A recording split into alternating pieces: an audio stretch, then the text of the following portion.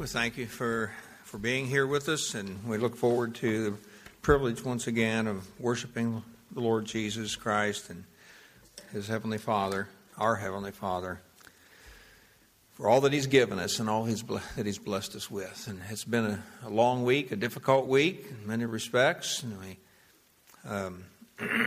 just thank the Lord for His grace, bringing everyone through. We've had a funeral service on Monday for our sister Wanda. It was a beautiful service, and thank you for all those of you that were able to be there and attend. And we had a meal here at the church afterwards, and it was well attended, and everybody from the family was very grateful and appreciative of it. And so we're thankful for that too, and thankful for you that in participating in that. Oh, speaking of that, I have somebody's crock pot out here. I'm thinking maybe it's the one that was full of green beans. Hamilton Beach, nice silver one. Is that yours? Okay, good. It's out here on the bench. I thought it was Shirley's all week, but I found out she got hers. So we have one just like it, so I could have kept it, But and that's been taken care of. Okay. And if plans hold up, Janet and I plan to go to Indiana.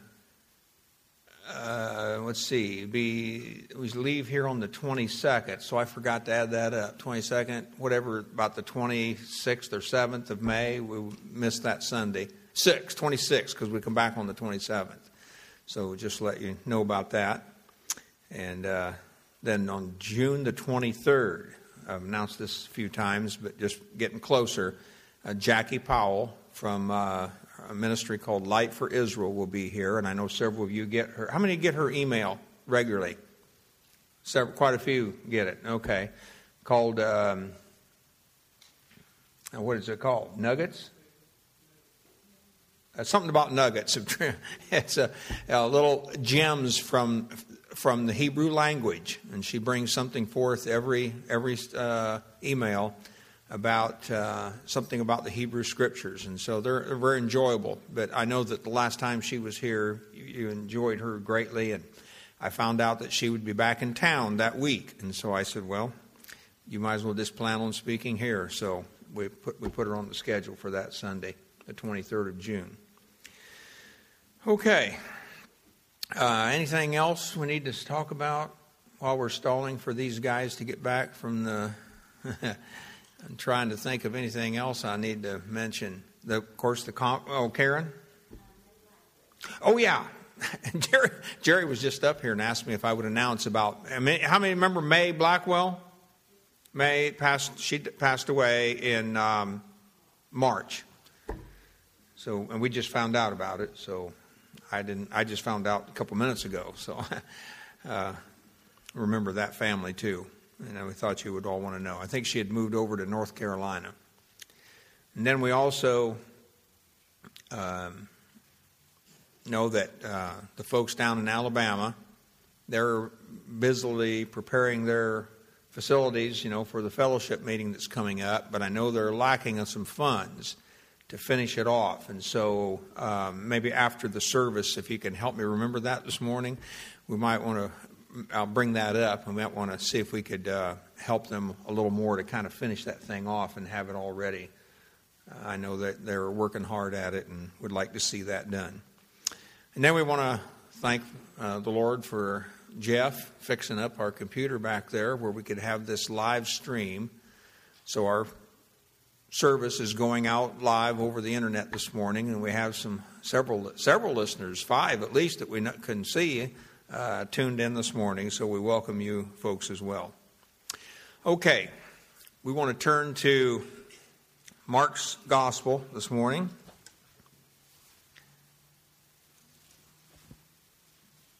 And go to Mark chapter 1, and this will be just a launching point for us, and where we're going to end up, who knows for sure.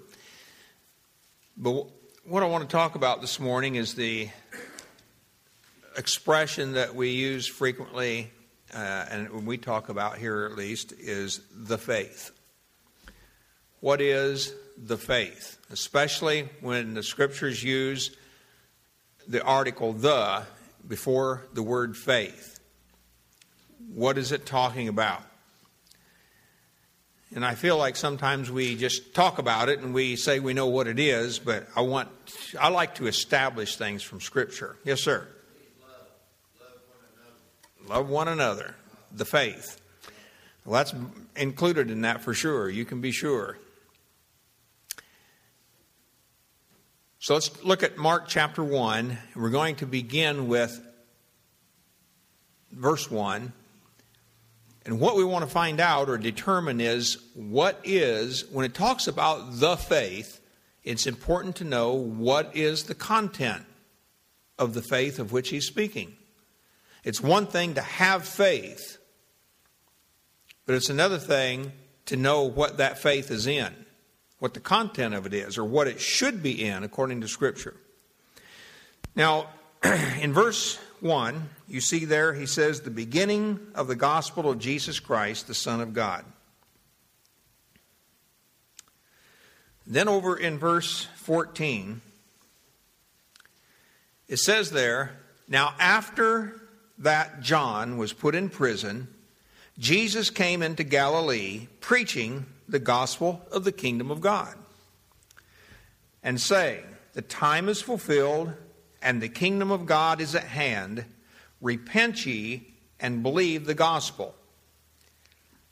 Now, if you ask yourself, repent ye and believe the gospel, you might want to ask yourself, believe the gospel of what? Well, he just told us in verse 14, the gospel of the kingdom of God. Repent ye and believe the gospel of the kingdom of God. Now,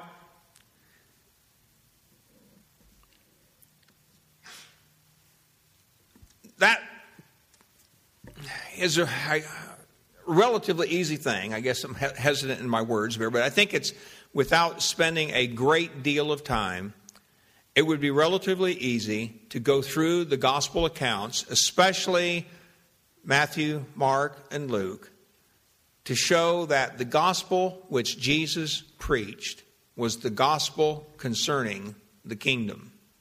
That was his message.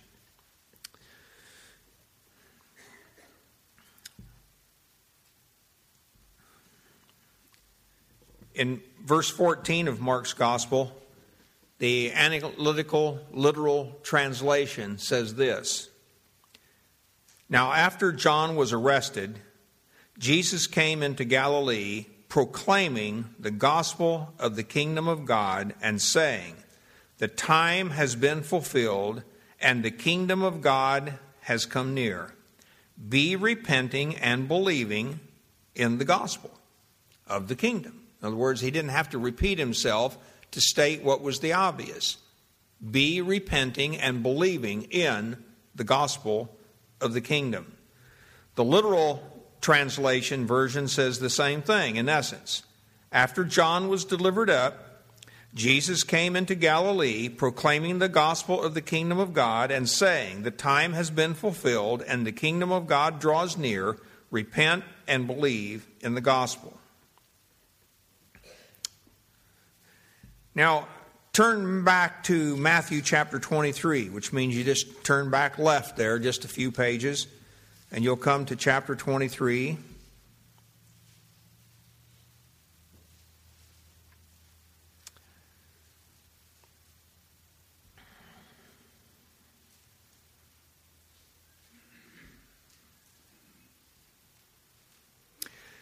And in this verse, you'll see that it says, woe to you, scribes and Pharisees, hypocrites, for ye pay tithe of mint and anise and cumin, and have omitted the weightier matters of the law, judgment, mercy, and faith. These ought ye to have done, and not to leave the other undone. Now, frequently in the Scriptures, they leave the article out in English. But you can be sure that in Greek, in this passage, there's an article before the word faith. As a matter of fact, there's an article before the word judgment and the word kindness as well. Young's literal translation translates it this way. Woe to you, scribes and Pharisees, hypocrites, because ye give tithe of the mint and the dill and the cumin, and did neglect the weightier things of the law, the judgment and the kindness and the faith. These things it behooved you to do, and those not to neglect. In other words, he says you've neglected the weightier things of the law. So conversely, they were giving heed to the lighter things of the law. The lesser things of importance was the things that the scribes and the Pharisees were laying all their focus upon. And yet they were the religious leaders of the nation. And yet they were giving their focus and attention upon the lighter things rather than the weightier things. The judgment, the kindness, and the faith. Now, let's continue on. Luke chapter 18 and verse 8.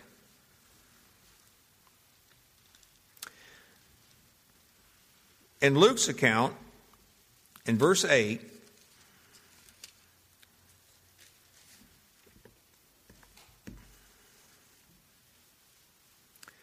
and this is concerning the unjust judge. In verse 6, it says there, the Lord said, hear what the unjust judge says.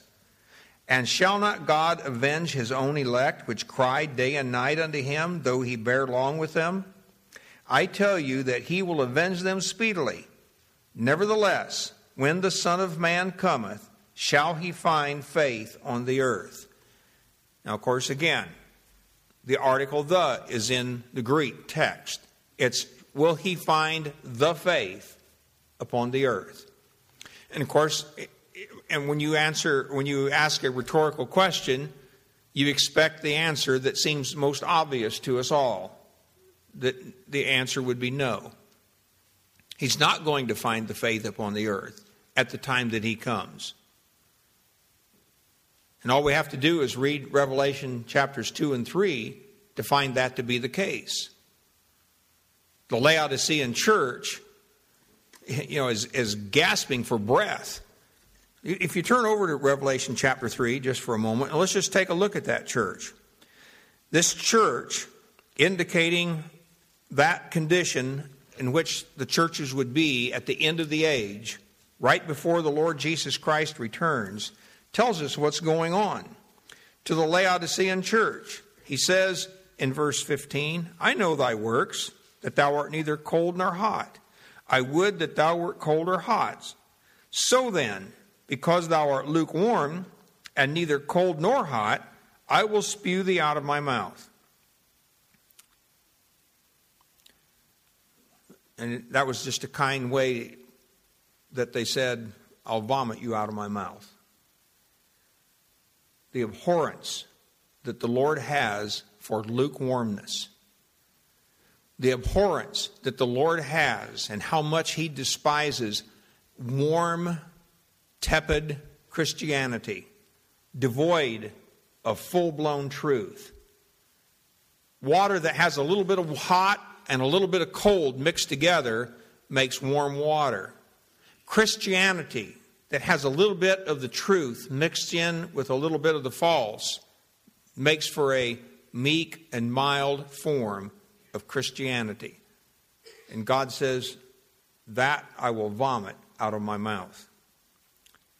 But then he says, because thou sayest, I am rich and increased with goods and have need of nothing, and knowest not that thou art wretched and miserable and poor and blind and naked, and so on, all to the point where he says, he stands at the door outside the church knocking, that if any in a church that is lukewarm like this being spoken of, there should happen to be one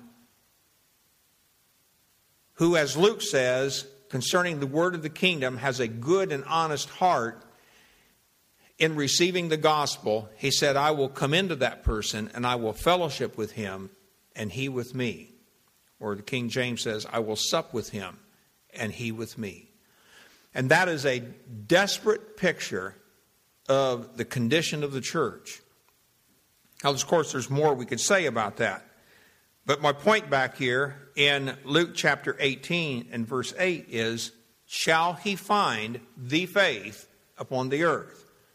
Well, the faith here has to do with that which Jesus has been teaching and proclaiming to his disciples and to the nation of Israel all through his ministry. Now, if we turn over to Acts chapter 6. In Acts chapter 6, following the death, the burial, the resurrection of the Lord Jesus, his commissioning of his disciples to go out and preach the gospel,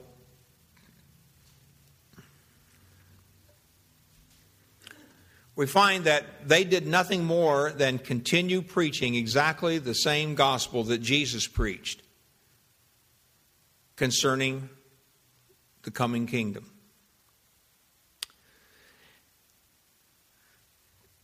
In chapter 6, verse 7, notice it says there, and the word of God increased, and the number of the disciples multiplied in Jerusalem greatly, and a great company of the priests were obedient to the faith.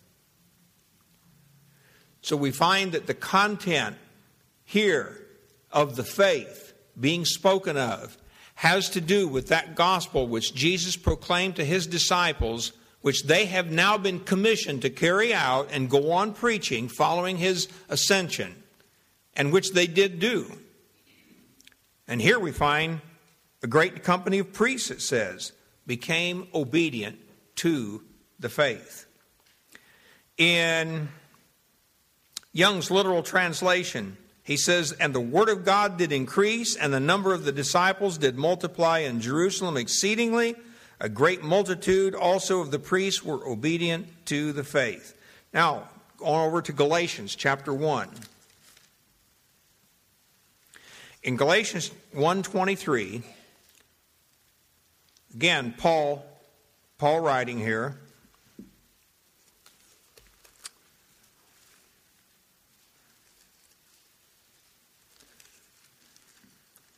And of course, he's writing to a church in which he's being very stern regarding the gospel.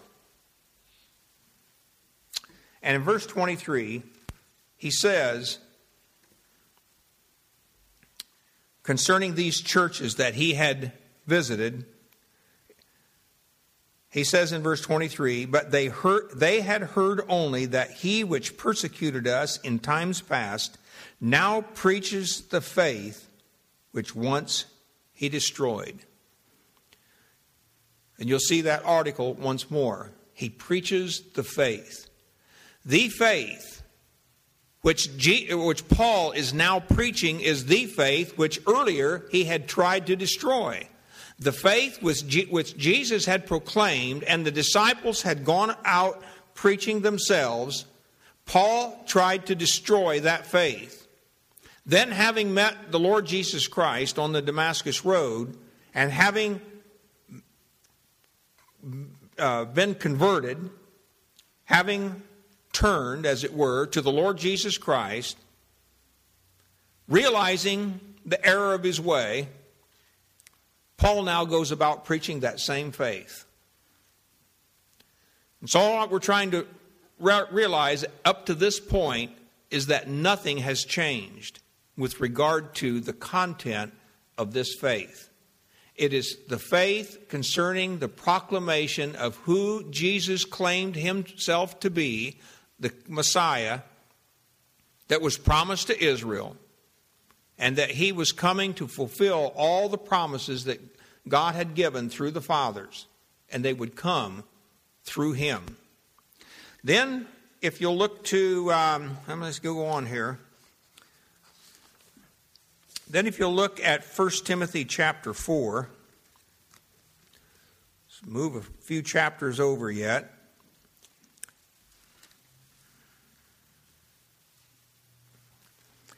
In 1 Timothy chapter 4, verse 1,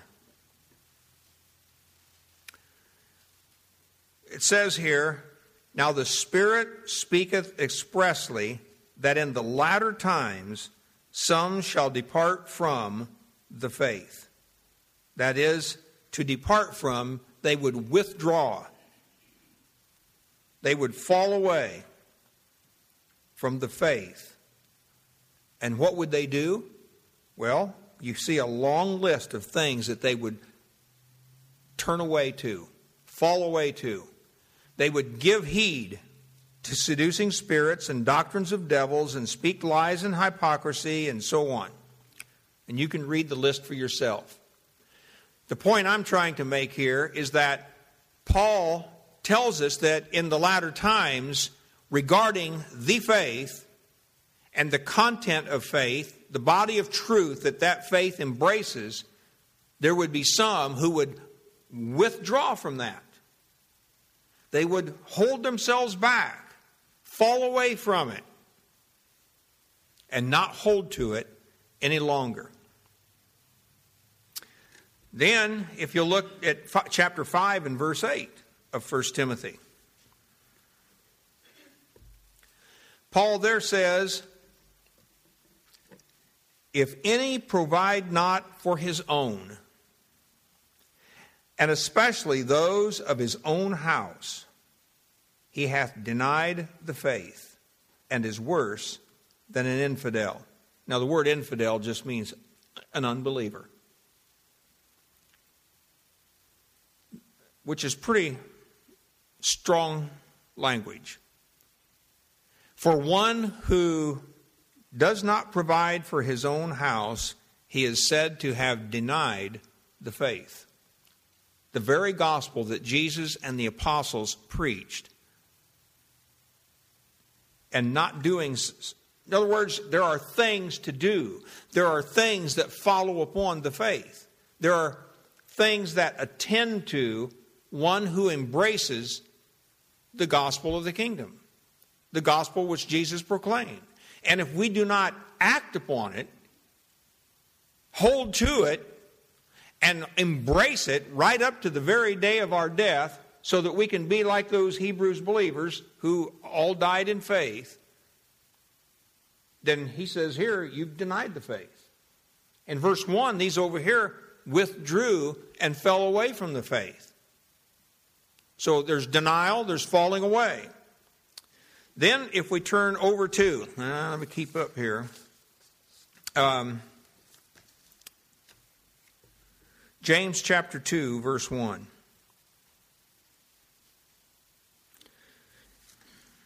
This is a great verse here. James chapter 2, verse 1. And it's great, even though you don't necessarily see it immediately in our common version here.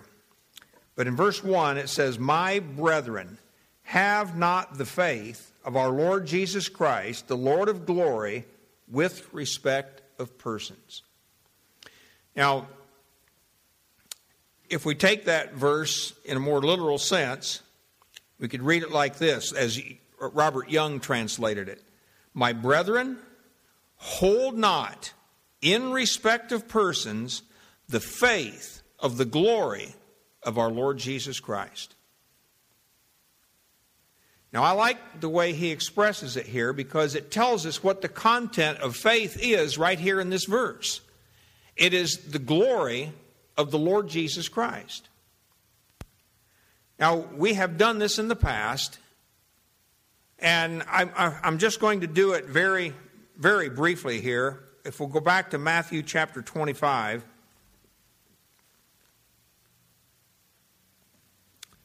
and verse 31, and what I want us to see here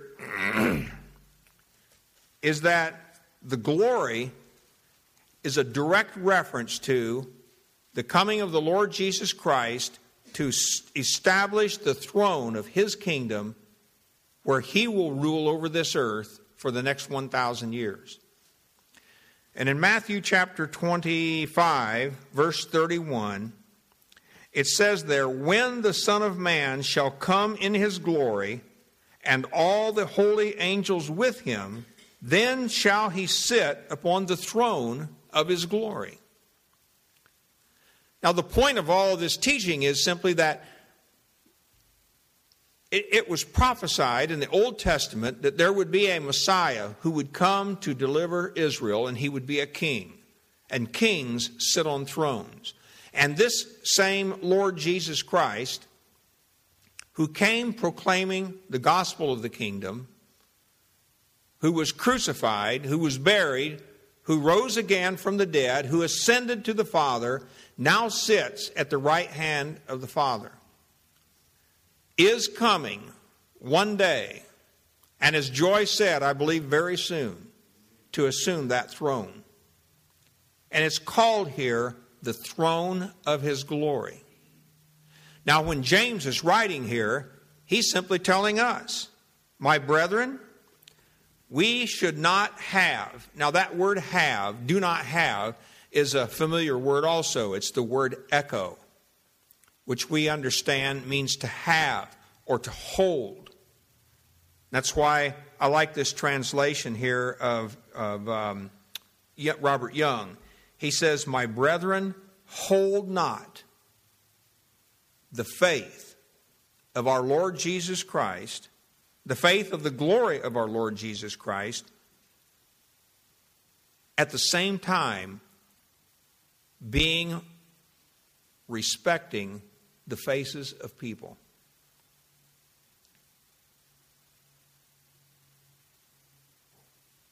That's really what he's telling us here.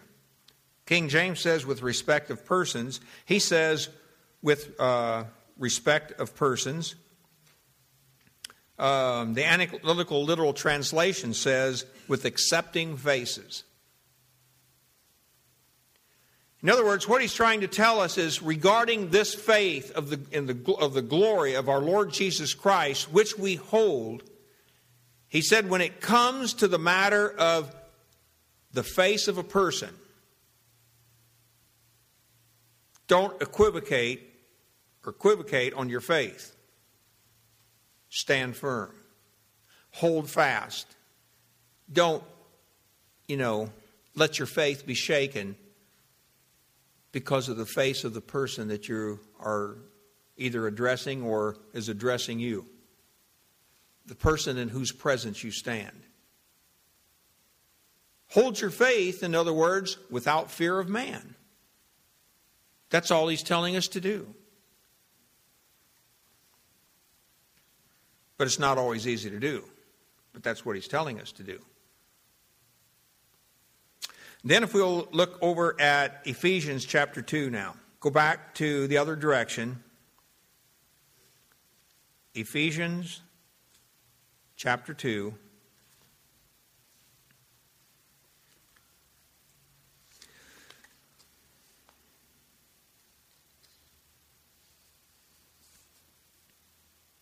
And verse 8.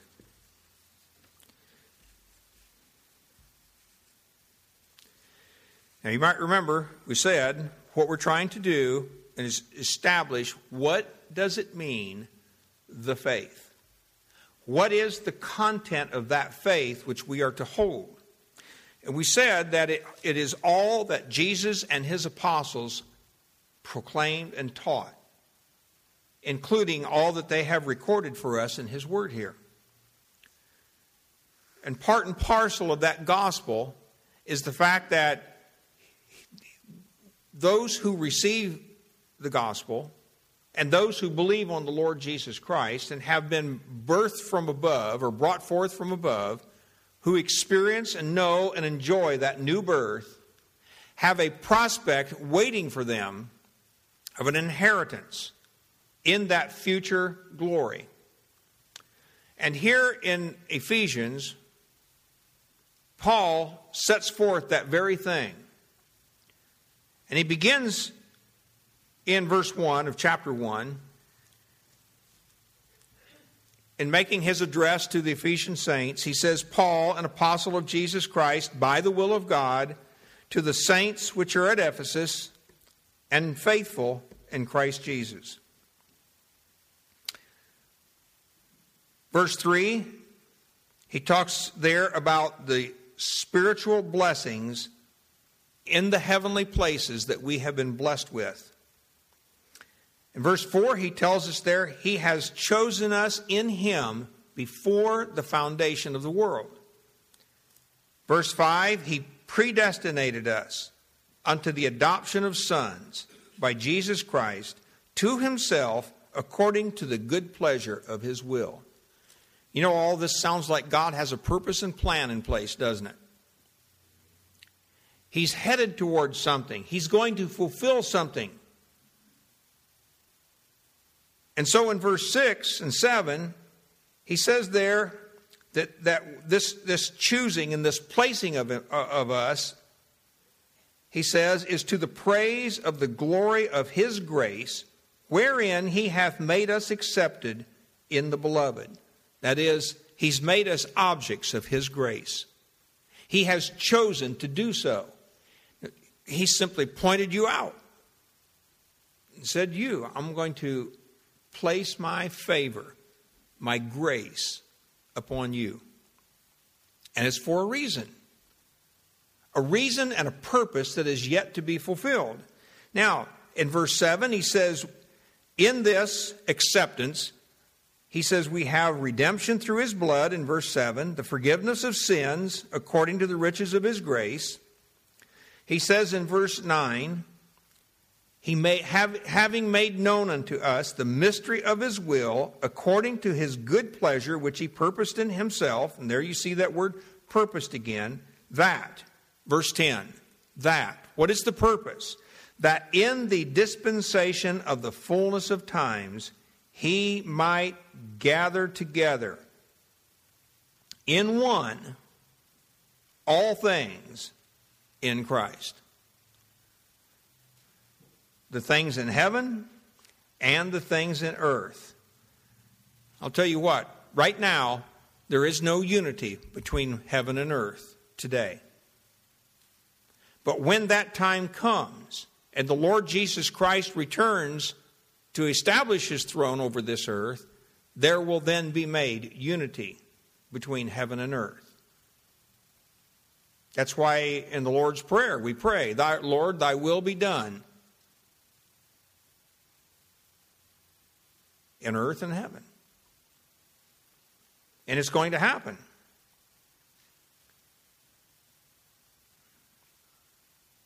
Notice in verse 11, he says, in whom we have obtained an inheritance, being predestinated according to the purpose. Wow. There it is again.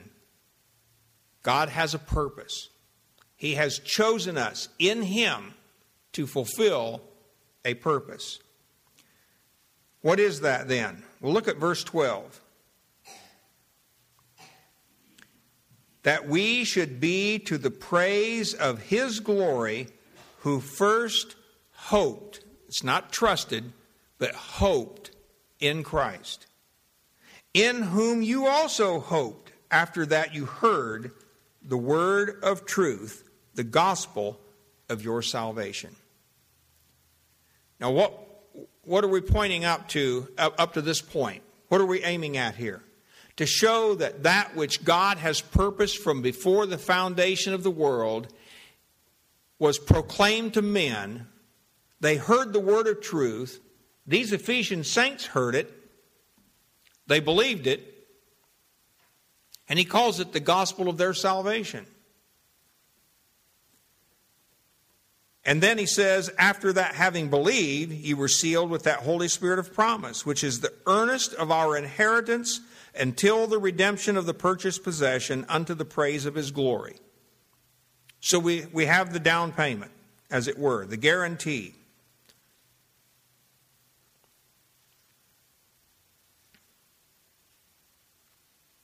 So Paul goes on just simply talking about hearing of their faith. He says in verse 16, he doesn't cease to give thanks for them and mention them in his prayers, that the God of our Lord Jesus Christ, the Father of glory, may give unto you. Now, what is he wanting them to give? Why is he talking like this? What is it he wants to see happen in the lives of the saints at Ephesus? Concerning this knowledge and understanding of what God is going to do in their lives, which has already been laid out from before the foundation of the world, he wants them to excuse me, have the spirit of wisdom and revelation in the knowledge of him. And of course, it's the full knowledge, the epignosis knowledge of him. The eyes of your understanding, or literally there, it's the eyes of your heart being enlightened. You know, when we pray, we talk about what should we pray for when we pray for people, when we just pray for us in general. What are the kinds of things that we should be praying for? Well, one of the things Paul says here to pray for is that all of our eyes would be opened, the eyes of our heart, so that it would be like a floodlight coming into our heart, and we would be able to see and comprehend the knowledge of God's will for us. What it is that he is about to do in the future.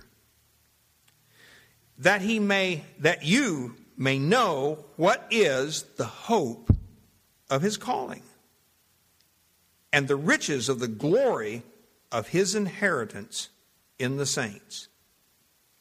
Not only is there glory regarding the throne upon which the Lord Jesus Christ will sit, but those whom he has called to participate with him will also experience and share that coming future glory. Now, down in verse 20, he says, concerning Christ, when he raised him from the dead, and he set him at his own right hand in the heavenlies, far above all principality and power and might and dominion, and every name that is named, not only in this world, this age, literally there, but also in that which is to come. This, Paul's telling us, is part of the purpose of what God is wanting to accomplish. That he might not only set Christ above all these, but above every name, not only in this world. Krista had spent, I wouldn't say she spent the night at a friend's house. She was there and she fell asleep last night, and then her friend woke her up early this morning, about 4 o'clock or something like that. And anyway, she came home about the time I was making coffee, and she had coffee, so we started talking, and we ended up talking about this word here, world, as it's used in the King James. You know, the old Latin word from which we get this word world was used in this same sense of the word for age. So it's not like it's a wrong translation. It's just one that we don't immediately recognize anymore. But the word age is a more understandable word to us today. We understand a period of time, an age of time. And so he's telling, in other words, we live in the age of however we want to describe it. The scriptures would call it the age of the church in which we presently live. And he's telling us that he does not only want to exalt Christ in this age, but also, he says, in the age to come, which we understand to be the millennial age or the messianic age in which Christ rules. Now, he tells us in verses 22 and 23, and hath put all things under his feet, and gave him to be the head over all things to the church, which is his body, the fullness of him that filleth all in all. Now, why does he sum it up that way? I think simply to show us that in the church, in the body of Christ, where those who believe in the gospel of the Lord Jesus Christ and his kingdom, they are baptized into that body, that this is the recognizable, visible expression of God's saints upon the earth. That is, when we're assembled together, as we have this morning. And that in this body of people, the church, God is going to fulfill all that He has promised regarding the Lord Jesus Christ and that coming age. Now, I've said all of these things up to this point just to get us to the next chapter and verse 1, where he says, "And you hath He quickened." That is, you Ephesian saints, He has quickened. He has made you alive. How? Well, he tells us down in verse 5. "Even when we were dead in sins, hath quickened us together with Christ. By grace ye are saved." So this all happened. This all came about, he says, that you were dead in your trespasses and sins, you folks living up there in Ephesus. And then the gospel was preached to you, and you heard the gospel concerning this coming age and all the glory and the inheritance and the promises that are associated with that, and you believed the gospel. But he says here in verse 2, but before that happened, he says, you were dead in trespasses and sins. You, he says, walked according to the course of this world. Now that's a different word than the word world up there in verse 21. This is the word cosmos. He says, you walked according to the way this world walks. At one time you did. According to the prince of the power of the air, the spirit that now works in the children or the sons of disobedience. In other words, everything that the world is doing, you were doing. Everything that the world held to, you held to. Everything that the world believed, you believed at one time. Then you heard the gospel. You believed what was proclaimed to you. And it all, he says, came about because you were objects of God's favor and His grace. That means we had nothing to do with it. Nothing whatsoever. It came to us totally by His grace. So this gospel of the kingdom comes to us purely by grace. And that's why I would contend with you that in Acts chapter 20, when Paul says he went about preaching the gospel of the great, proclaiming the gospel of the grace of God, this is what he was talking about. Nothing different than what Jesus and all the apostles, other apostles, went about teaching and preaching and proclaiming. Now, if we follow on with this, he talks about, again, the condition they were in. He says there in verse 3, their conversation or their way of life in times past was lived in the lust of the flesh and the desires of the flesh and of the mind, and were by nature the children of wrath, even as others.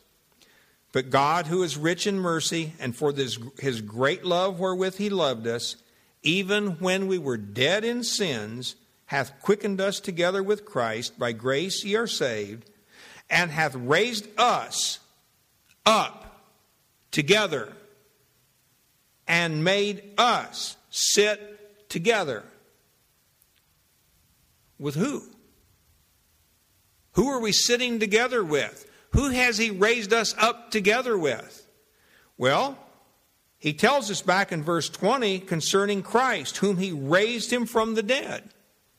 And those who have expressed faith in the gospel of the Lord Jesus Christ have now been raised up together with Him to sit together with Him in heavenly places, in Christ Jesus. That is where our present prospect is, right now. And he goes on to tell us in verse 7 that in the ages to come, and by the word ages there is nothing more than the plural of the word world over in verse 21. They just translated it ages. That they could have said in the worlds to come. And we probably then would have understood how the word world is used over here in verse 21 then. But my point here is that in the ages to come, that is, in the ages following the age spoken of here in verse 21, he might show the exceeding riches of his grace in his kindness toward us through Christ Jesus. What a climax Paul builds to as he talks about that coming age and then how he's going to show the riches of his grace even out beyond that in multiple ages past the millennium. Now, verse 8. Notice what he says then. For by grace are you saved through faith, and that not of yourselves, it is the gift of God. Notice the context of what he is speaking of when he talks about here being saved. The saved is totally in the context of receiving the same gospel that Jesus and his disciples and all the apostles, including the apostle Paul, went about preaching and proclaiming following his ascension into heaven. And if we look at that verse just a little bit closer, I want us to see here what kind of faith it is that he says that we're saved by. I want you to listen to Young's literal translation here once again. Young says, for by the favor or by the grace, you are having been saved through the faith. There's an article again. Of course, you don't see it in the English Bible here, in the King James Version, but it's there. Through the faith. And that all points us back then to ask the question again. What is the content of the faith of which Paul is speaking? Well, it hasn't changed one bit. From the Gospels, through the book Acts, through all of Paul's epistles, the content of faith has not changed one iota. It's the faith that the disciples had. It is the faith that Paul now held to, though he once tried to destroy it.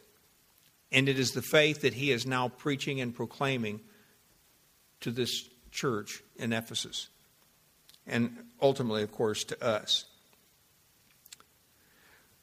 You are having been saved through the faith, and this not from you, but of God, the gift. So we find here then that this gospel is declared to be a gift to us. In any old fashion or any old way you want to put it, it's a gift. Now, try to wrap this up.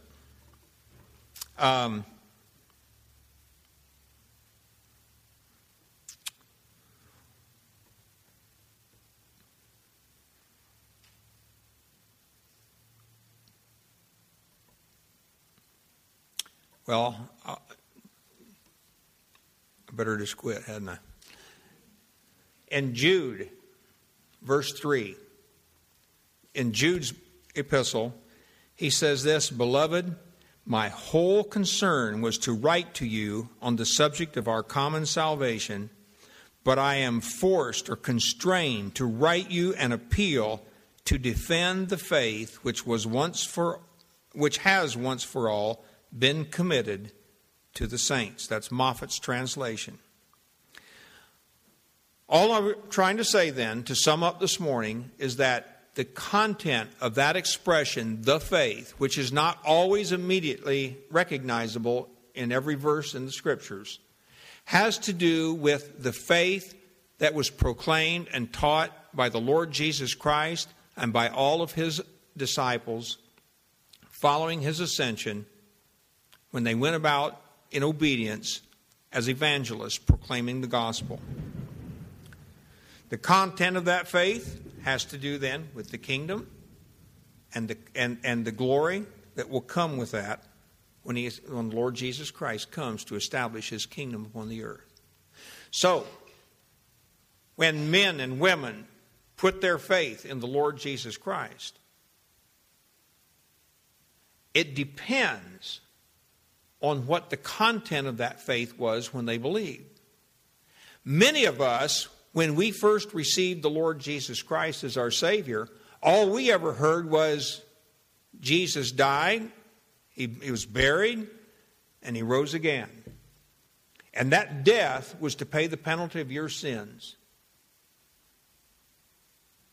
and to give you the gift of eternal life.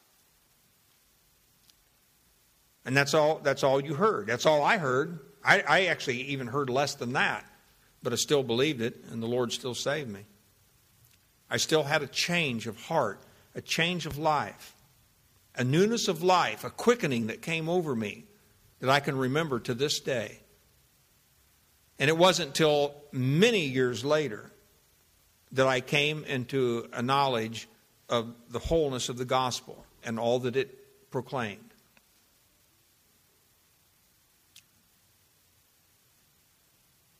And so,